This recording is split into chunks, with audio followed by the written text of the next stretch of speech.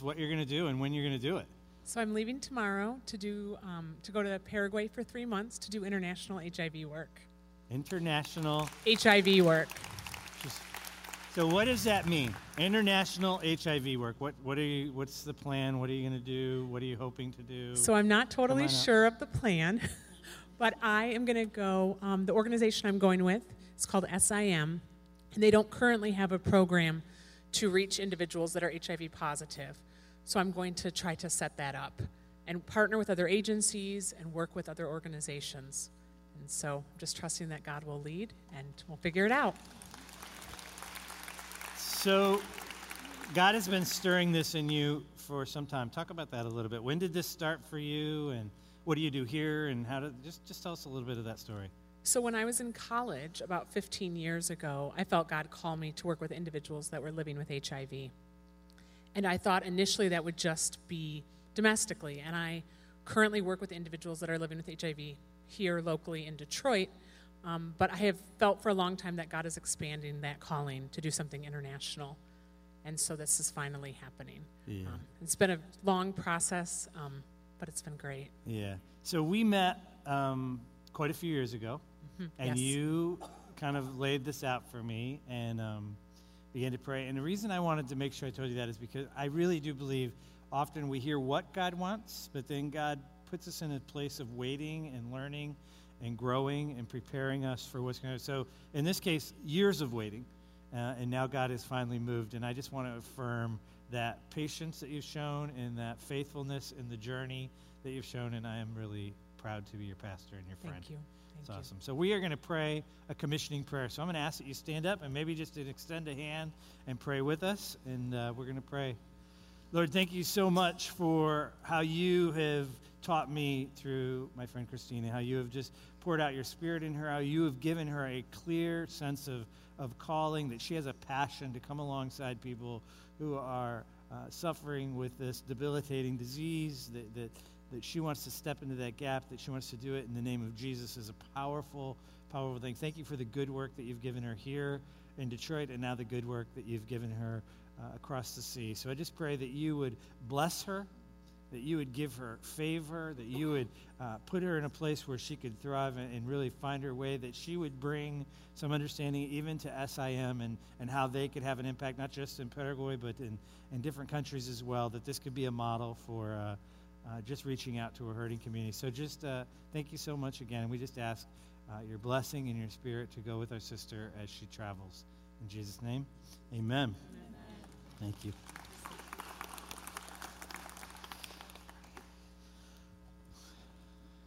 Shannon, I'm proud of you. Very nice. Hallelujah is right.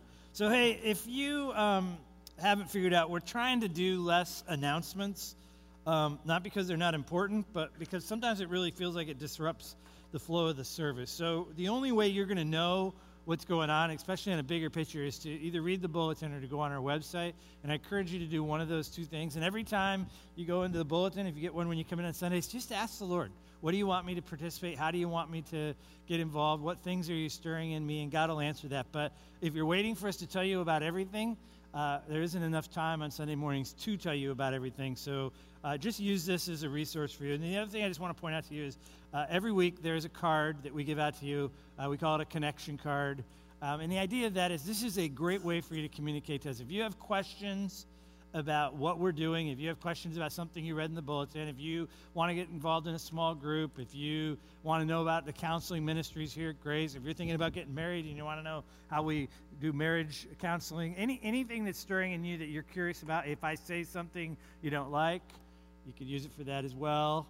Whatever it is, that's what the card is for. And our commitment to you is if you fill this out, we'll get back to you this week. So before the next Sunday, we will have somebody contact you in one way or another to answer your question. And sometimes, if we know the answer, we'll answer it. If we don't, we'll even contact you and let you know that we're going to investigate the answer to the question. So if you don't know, we are in a series we're calling Proof. lessons from the Holy Land. And if you haven't been here for the last few weeks, I'll just catch you up real quick. Meg and I and two of my kids had a chance to go to Israel. I studied some Old Testament stuff and some New Testament stuff. We were there for 5 weeks. And this series was really kind of put in place as an opportunity for me to come back and just tell you some of the things that I learned and some of the things that I think God wants us to learn through that trip. So it's a little bit of a summary of my trip, a little bit of what I think God is laying on our hearts. But one particular day while we were in Israel, I had this sort of impactful moment, you could say. We were riding in the bus, and we decided, I should say the instructor decided, that we were going to stop and explore a field. It was just a random field, so the bus actually stops and it backs in, and I'm actually looking out my window. I'm looking out the other windows. I'm trying to figure out, why are we here? There's no buildings. There's no churches. There's no other buses. If you've ever been to Israel, whenever you get near a holy site or a tourist place, there's usually lines of buses, people getting out, people going to see it. But this was really just a field, and I don't know if you know this about me. If you know me well, then you know I'm a little bit of a cynic. Meg would say I'm a little bit of a baby. Either one of those work. But I'm kind of looking out the window, and I'm thinking, it's 100 degrees outside, and we're going to get to go walk in a field. We've driven by 1,000 fields, and here we go. I have no idea why we're doing this. I was whining and complaining in my spirit. And we climb out of the bus, and we travel across the field. And as we get to the into the field, there's a brick wall, and there's a picture of it that's going to come up on the screen, and you can see all the stones lined up there. But we had to go up a little ways and kind of traverse around that brick wall to get into the field. And once we were into the field, we kind of traversed our way up to the top of the field. And up on the top, the view was spectacular. You could see for miles, and the instructor's kind of pointing out what the different villages are that we're looking at. And nothing that we need to talk about this morning, but it was a pretty spot. It was a great spot to look. I'm still probably a little bit grumbly in my spirit, and we begin to walk around. And as we walk around, it's very clear you had to be super careful where you walked, because literally every inch of the ground was covered in stones. Big stones, little stones. It's hard to get a feel in those pictures, but I'm talking anywhere from this big to this big, just stone after stone. And you couldn't see anything of the soil except where the farmer had removed the stones and planted grapevines. And in those areas, he'd cleared out all the stones, and he'd stacked them in really neat rows, kind of making a wall, if you will. And the wall would retain the erosion, and the soil would collect there. So the whole hillside was terraced. And it was just think about the enormous amount of work to clear all of those stones, to expose the soil so that those grapevines could grow. We reached the top of the hill, and there was a pile of stones, some small and some big there. And the instructor, Carl, he said, would some of you guys be willing to move those stones? And some of them were probably this big. And so it took a couple guys, and we didn't pick them up, but we kind of rolled them out of the way. And as we cleared the spot, we noticed that there in the top of the hill, in the bedrock that was coming up, was a hand-hewn wine press. The instructor said, well, this wine press was probably built in 500 BC. And so I know the picture's not great, but you can actually see the rubble off to this side, and there's some light shining right there. Well, that's where they would put the grapes, and they would literally walk on the grapes like Lucy did, only not quite as humorously probably. And they would walk on the grapes, and then the wine would run down, and there's a little bit of light right there. That's kind of a crevice, and then it would run into this deeper. They would actually put the jars in there. The grape juice would flow into those jars. But it was a hand-hewn wine press, 2,500 years old. Think about that for a minute. 2,500-year-old hand-hewn wine press. And I began to look at the wine press, and I began to think, how in the world did they do this? Like, how did they carve out the rock? I don't even know what tools they would use. I would know they were all hand tools from that time, right? But somehow somebody took the enormous amount of time and energy to make this wine press, and to clear it out, and to smooth it out, and to have the perfect pitch so that the juice would run down, and to dig out that deeper area, deep enough so that you could put a jug in there and collect the juice. And I began to think, like, how many generations do you think used that wine press before technology changed? Pretty phenomenal when you think about it. Well, right next to that wine press was a watchtower. And the watchtower was basically just stones from the field that were stacked on one another. There was no mortar being used or anything. And this building was constructed. As a matter of fact, I'm pretty sure it was the stones from the watchtower that had kind of tipped over that were covering the wine press that Carl had us move. And there was this wine press that was literally rebuilt year after year. Now, the watchtowers, they're built so that the farmers could get away from the sun and the heat of the day. It would give them a place of refuge when the sun was at its highest and they were baking. It was also a place for the farmers to stay when it was harvest season, so they could be out of the elements and have a place to stay. But really, the main purpose of a watchtower is exactly what you would think is there. It's put in a strategic place on the hill where they could really see the vast majority of the hill. Ideally, they could see all of the hill, so right on the precipice of the hill so they could look in all directions, and they would stay there. The vine dresser would stay in the watchtower and watch over the field so that when the grapes were ripe, no one would come in at the right time and steal all the ripe grapes, steal their hard work. It was a way of protecting their grapes. But every year, they would re-thatch the roof. They'd cut new poles and put new thatch on the roof so that they could stay in the watchtower.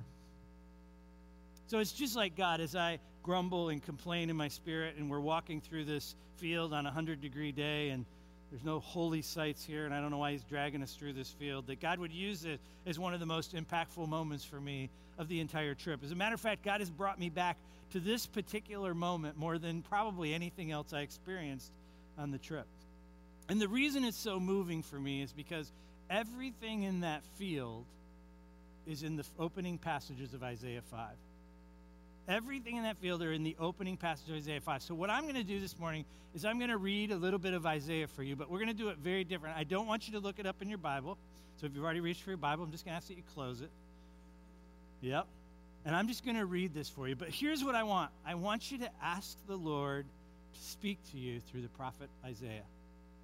As you listen to me, I want you to imagine the scenes. I want you to picture what's going on. I want you to listen for words. In your mind, listen for words or listen for phrases. Or maybe you even get a different mental picture. We would call that like a vision of something. And you don't have to get all psycho on us. This is no big deal. You can see something in your mind. We have it all the time. We have pictures in our mind all the time. God may bring a picture to mind, but those are the way God's going to speak, through a word, a phrase, a picture in your mind. And I just want you to pay attention to that.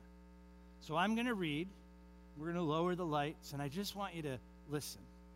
Let me pray, and then I'll read. Lord, I pray that in these next 3 or 4 minutes that you would speak through your prophet Isaiah. You have something to say individually to every person in this room. May we have ears to hear from the living God. In Jesus' name. These are from Isaiah 5 and Isaiah 43, and you can look those up when you get home. I will sing for the one I love, a song about his vineyard. My loved one had a vineyard on a fertile hillside. He dug it up and he cleared it of stones, and he planted it with the choicest vines. He built a watchtower in it, and he cut out a winepress as well. And then he looked for a crop of good grapes, but it yielded only bad fruit. The vineyard of the Lord Almighty is the nation of Israel, and the people of Judah are the vines he delighted in. But now this is what the Lord says. He who created you, Jacob, he who formed you, Israel, do not fear, for I have redeemed you. I have summoned you by name. You are mine. When you pass through the waters, I will be with you. When you pass through the rivers, they will not sweep over you. When you walk through the fire, you will not be burned. The flames will not set you ablaze. For I am the Lord your God, the Holy One of Israel, your Savior. Do not be afraid, for I am with you. I'm going to read this one more time. Just listen. I will sing for the one I love, a song about his vineyard. My loved one had a vineyard on a fertile hillside. He dug it up and he cleared it of stones. He planted it with the choicest vines. He built a watchtower in it. He cut out a winepress as well. Then he looked for a crop of good grapes, but it yielded only bad fruit. The vineyard of the Lord Almighty is the nation of Israel, and the people of Judah are the vines that he delighted in. But now this is what the Lord says. He who created you, Jacob, he who formed you, Israel, do not fear, for I have redeemed you. I have summoned you by name. You are mine. When you pass through the waters, I'll be with you. When you pass through the rivers, they will not sweep over you. When you walk through the fire, you will not be burned. The flames will not set you ablaze, for I am the Lord your God, the Holy One of Israel, your Savior. Do not be afraid, for I am with you. What is the Lord saying to you? What do you hear when you listen to the words? What comes to mind? If you have a word, if you have a sense that God is saying something, I want to encourage you, write it down. Write it down on your bulletin. Write it down on a sheet in your Bible. Hold on to that because the Lord is speaking to you. So I found myself over the last few weeks going back to this particular experience, going back to this field and going back to these opening verses of Isaiah over and over. And I kept asking the Lord, God, why are you taking me back to that? What is it that you have for me? What is it you want me to learn? What is it you want me to see? And what is it you want me to teach about this particular experience? And the problem was he wasn't saying anything. Or at least I wasn't hearing him say anything. It's probably more likely. I wasn't really getting an answer. And I was frustrated. So my encouragement to you is if you sat there and you're like, I didn't get anything. Me either. It took me a few weeks before it all sunk in. And I would just encourage you to stay with the question. But I was frustrated. I was a little bit agitated because I really don't like to come up here and teach unless God said something, because then it's all me. And so I'm asking the Lord, what do you want me to do with this passage? Where do you want me to go? And so a week ago, last Friday, I got on my bike and I grabbed my headphones and I turned on some worship music and I decided I was going to go for a long bike ride and just kind of work out a little and worship a little and pray a little. And Meg made me put on my helmet. So I put my helmet on and off we went. And I was kind of frustrated about that, like a little kid. Okay, I'll wear my helmet. Anyway, so I take off and I head down and I'm riding into the wind. I don't know if you've ever ridden a bike into the wind, but it doesn't take much wind for it to be hard to ride a bike into it. But the wind was pretty strong that day, and I'm cruising down Jefferson, and I'm right in front of the Chrysler plant there on Jefferson. I'm heading down to Belle Isle on my bike, and the wind's blowing hard, and I'm praying, and I'm thinking about this particular passage and asking the Lord, what does he have for me? And I hear God say, I did this. And I think to myself, you did what? I'm the one working here. I'm not sure what you did. I feel like I'm dying. The wind's blowing. You did what? I'm pedaling. What did you do? And God said, I did this. I cleared the stones. I planted the vines. I dug the winepress. I built the watchtower. I did everything you need to bear fruit. The Isaiah passage is a passage of love. It's a passage of provision. It's a passage of God's commitment to us. Now, here's the deal. If you go home today and you decide to read Isaiah 5, you're going to learn pretty quickly that it's also a passage of judgment. There's this picture of God's displeasure with his people, and we even see it in the passage, the talk of bad fruit. The word for bad fruit is actually just wild grapes, and the truth is wild grapes are good for nothing. They're bitter. They can't be used to make wine. They can't be used to eat or anything. They're just bad. And if we had the time and we unpacked all of Isaiah, we'd find out that the bad fruit that Isaiah is talking about really from the beginning to the end is the fruit of injustice. That you didn't care for the people that needed to be cared for the most. You didn't care for the poor. You neglected the foreigner. If you were here last week, you know how important the foreigner was to God. You didn't look after the widows and you didn't look after the orphans. A big part of Isaiah is explaining to the people that they had stored up treasures for themselves, for their own consumption. That's the bad fruit that Isaiah is talking about. That's the bitter fruit, the wild grapes. And God says, look, I did everything that needs to be done so that you could bear good fruit. The good fruit is to love God and to love people. And God's made everything possible for us to do that very thing. I want us to focus today not on the judgment part of Isaiah, but on the words that God has given us, these words of God's provision, the words of God's love, the words that God spoke to me on my bike ride. He said, I did this. One of the threads that runs throughout the Bible, God continues to remind and show his people over and over, his chosen people. Remember last week we found out that we're God's chosen people. We're included in that group now. God shows his people over and over, I did this for you. God moves in a way to make it clear that it's by his hands that things get done. So if you remember the words of the prophet Zechariah, words that we sometimes share, it says, not by might, not by power, but by my Spirit, says the Lord. Those words are really reinforced all the way from Genesis all the way to Revelation. Sometimes when I think about what I do here at Grace, my position as the lead pastor, my honest internal dialogue is, I feel completely inadequate for the job. I know I'm not smart enough. I know I'm not clever enough. I know I'm not experienced enough. And if I'm honest with myself and I sit with the Lord, I feel like God leans over and he whispers in my ear, exactly. Exactly. You're not enough, but I am. And the fact is, when I think I have everything it takes to do the job that God has put in front of me, then you need a new pastor. Because I cannot do this in my own strength. I cannot do this in my own giftedness. So here's what I know to be true. God has called me. And I know God has given me gifts. And I know God has given me passion for certain things. And I know all that. But I think God just wants to remind me daily, I did this. Not by your hand, Doug. Not by your cleverness, Doug. I did this. God is building his church.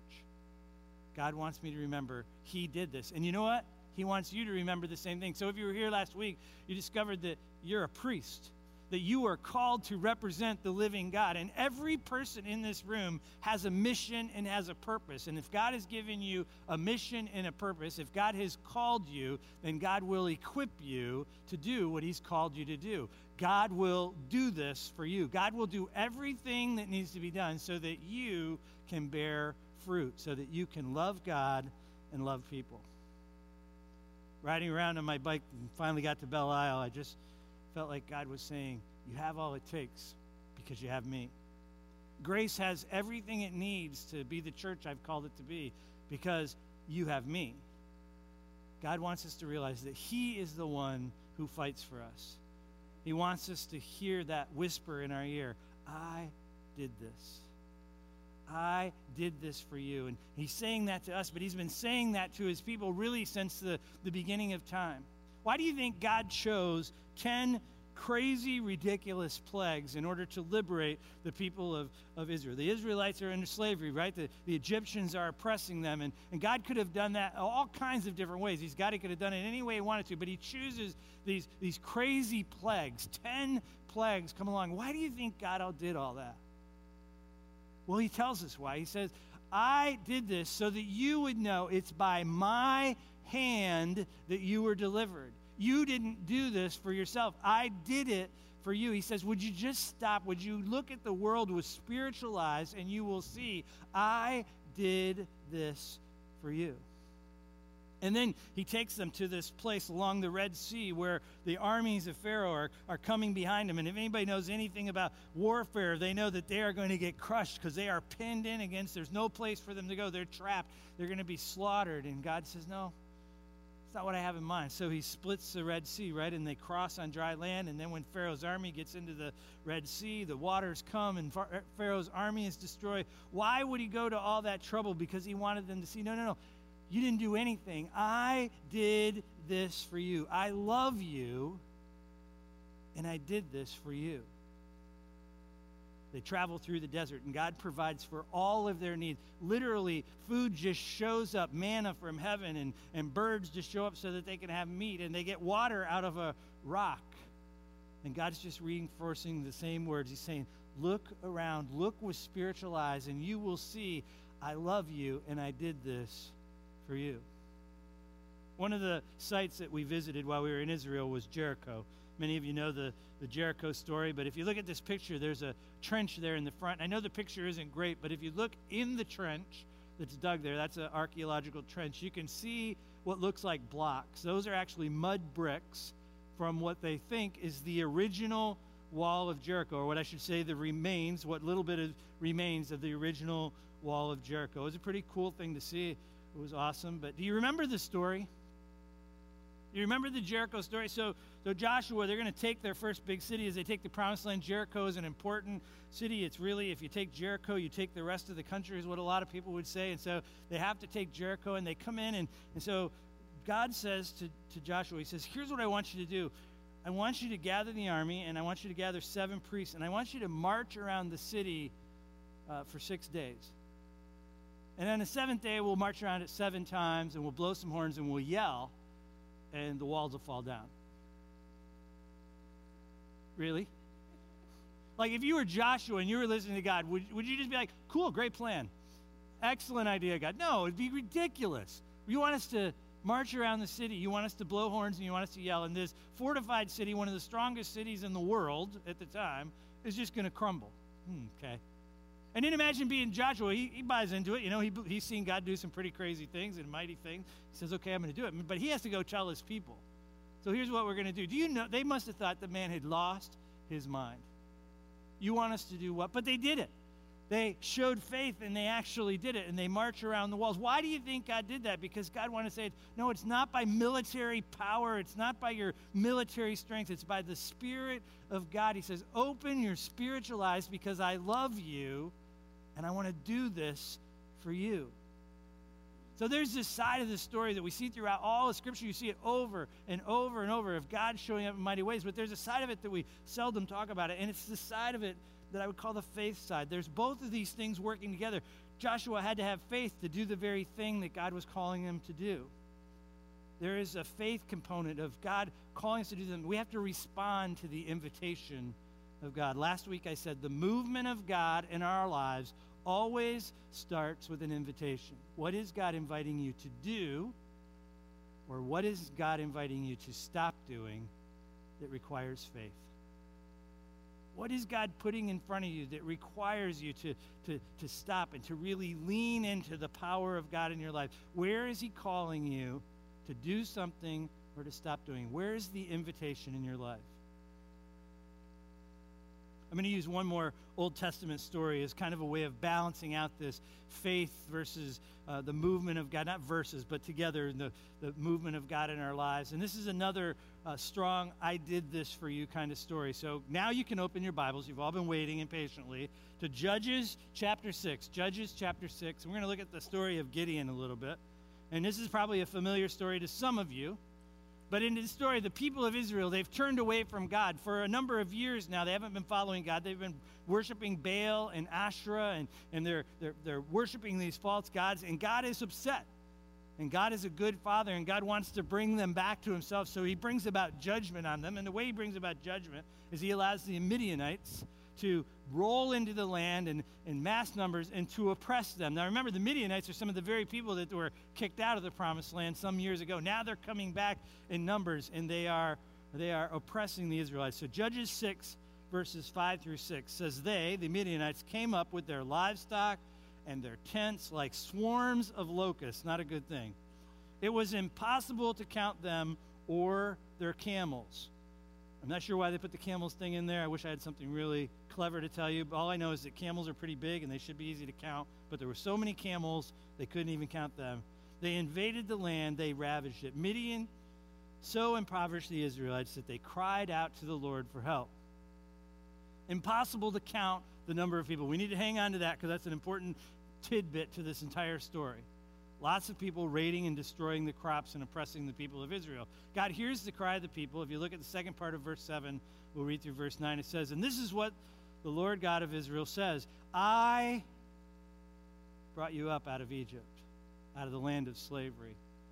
I rescued you from the hand of the Egyptians, and I delivered you from the hand of all your oppressors. I drove them out before you and gave you their land. Do you see the I did this language of that passage? It's all over the passage. All of those words of I did this for you. And all I'm asking of you is that you love me and that you love people. So let's continue with the Gideon story a little bit. The angel of the Lord appears, and that's a whole sermon in and of itself, but the angel of the Lord appears, and Gideon and the angel of the Lord have this conversation, and Gideon begins to complain to the Lord. So I'm going to give you a freebie here. Be careful when you complain to the Lord, because it's often the place he will say, you're right, now go do something about it. So Gideon decides to complain to the Lord, and he says, God doesn't love us because bad things are happening. Why would all these bad things be happening if God loves us? God has abandoned his people, Gideon says. And so look at verse 14. The angel of the Lord says to Gideon, go in the strength that you have and save Israel out of the Midianites' hands, because I'm sending you. I think this might have been another one of those moments where he's like, I didn't mean to complain. Things are fine the way they are. Never mind. So I love this. So what Gideon does, this is my favorite part of the whole story. Gideon says to the angel of the Lord, as if he didn't know this, he says, well, I can't do this because I'm from a really small village. Matter of fact, it's one of the smallest villages out there. And in the small village, I'm from one of the smallest families. And in the small family, I'm the littlest guy. So I'm like a tiny fish in a tiny pond. There's no way that I can be the one. It's not me. You got the wrong guy. I can't do that. And I think the angel of the Lord looked at him and said, yep, exactly. That's why I chose you. So we continue on in the story. There's all kinds of give and take between Gideon. Gideon is testing God. Okay, how is this really God? And he wants to get it right. But he's exercising his faith, and he's praying, and he's dialoguing with God. Eventually, he buys into God's plan to use him. And so he says, well, if you're going to overtake the Midians, you need to get the biggest army you can. So he calls out to all of Israel and says, come, I need armies, I need people, I need warriors. We're going to attack the Midianites, and we're going to take our land back, and God's going to be with us, and it's going to be perfect. So this large army assembles to attack this group of Midianites. Remember how many there were? I don't know, but it was too many to count. So we know it's a lot. You couldn't even count their camels. It's a lot of people, right? So look at chapter 7, verse 2. God says, you have too many men for me to deliver Midian into your hands. Now, just that sentence alone doesn't make any sense. If you're going to go into hand-to-hand combat, many people is a good thing. Lots of warriors is a good thing. But God says, you have too many men for me to deliver Midian into your hands in order that the Israelites may not boast against me that their own strength has saved her. You see what God's doing here? He wants to make sure they know, I did this. Announce now to the people, anyone who trembles with fear, that would have been me, by the way, may turn back and leave Mount Gilead. Remember, the army they're facing, too many to count, can't even count their camels. So 22,000 men left, and only 10,000 remain. So 2/3 go back to their homes. Put yourself in Gideon's shoes. He had to be going crazy at this point. I don't know what you're doing, God, but this is never going to work. This isn't how you do battle. I don't know where you got your battle plans from, but we're going to need those, guys. And they leave it. And God kind of chuckles, I think, and he says, oh, you still have way too many. 10,000 is too many. So what I want you to do is I want you to take them down to the stream. He says, so look at verse 4. It says, but the Lord said to Gideon, there's still too many men. Take them down to the water, and I will sift them for you. I would have said, no, thank you. They're just fine the way they are. But Gideon does it because he's exercising faith. So this is a picture of Gideon's spring where it happens. So you see the two guys there. The guy in the white shirt is kind of bending down, drinking like a dog, the passage says. The other guy is bringing the water up to his face with his hands. And basically what God says, everyone who drinks like the dude in the white shirt, God didn't say dude in the white shirt, I did. But everyone who drinks like that, they get to go home. Everybody drinks like this guy, they get to stay. And in the end, there's only 300 guys left, and God says, perfect. 300 against too many to count is exactly what I want. This is the perfect place to show you, if you would open your eyes, that I love you and that I'm going to do this for you.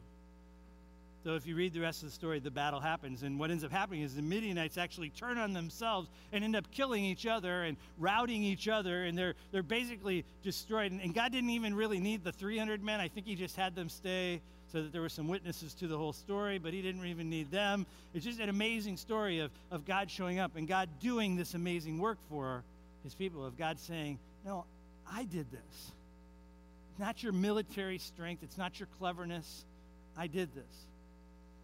And here's the application. God wants to show up in our lives and do more than we can ask, think, or imagine. And it always starts with an invitation.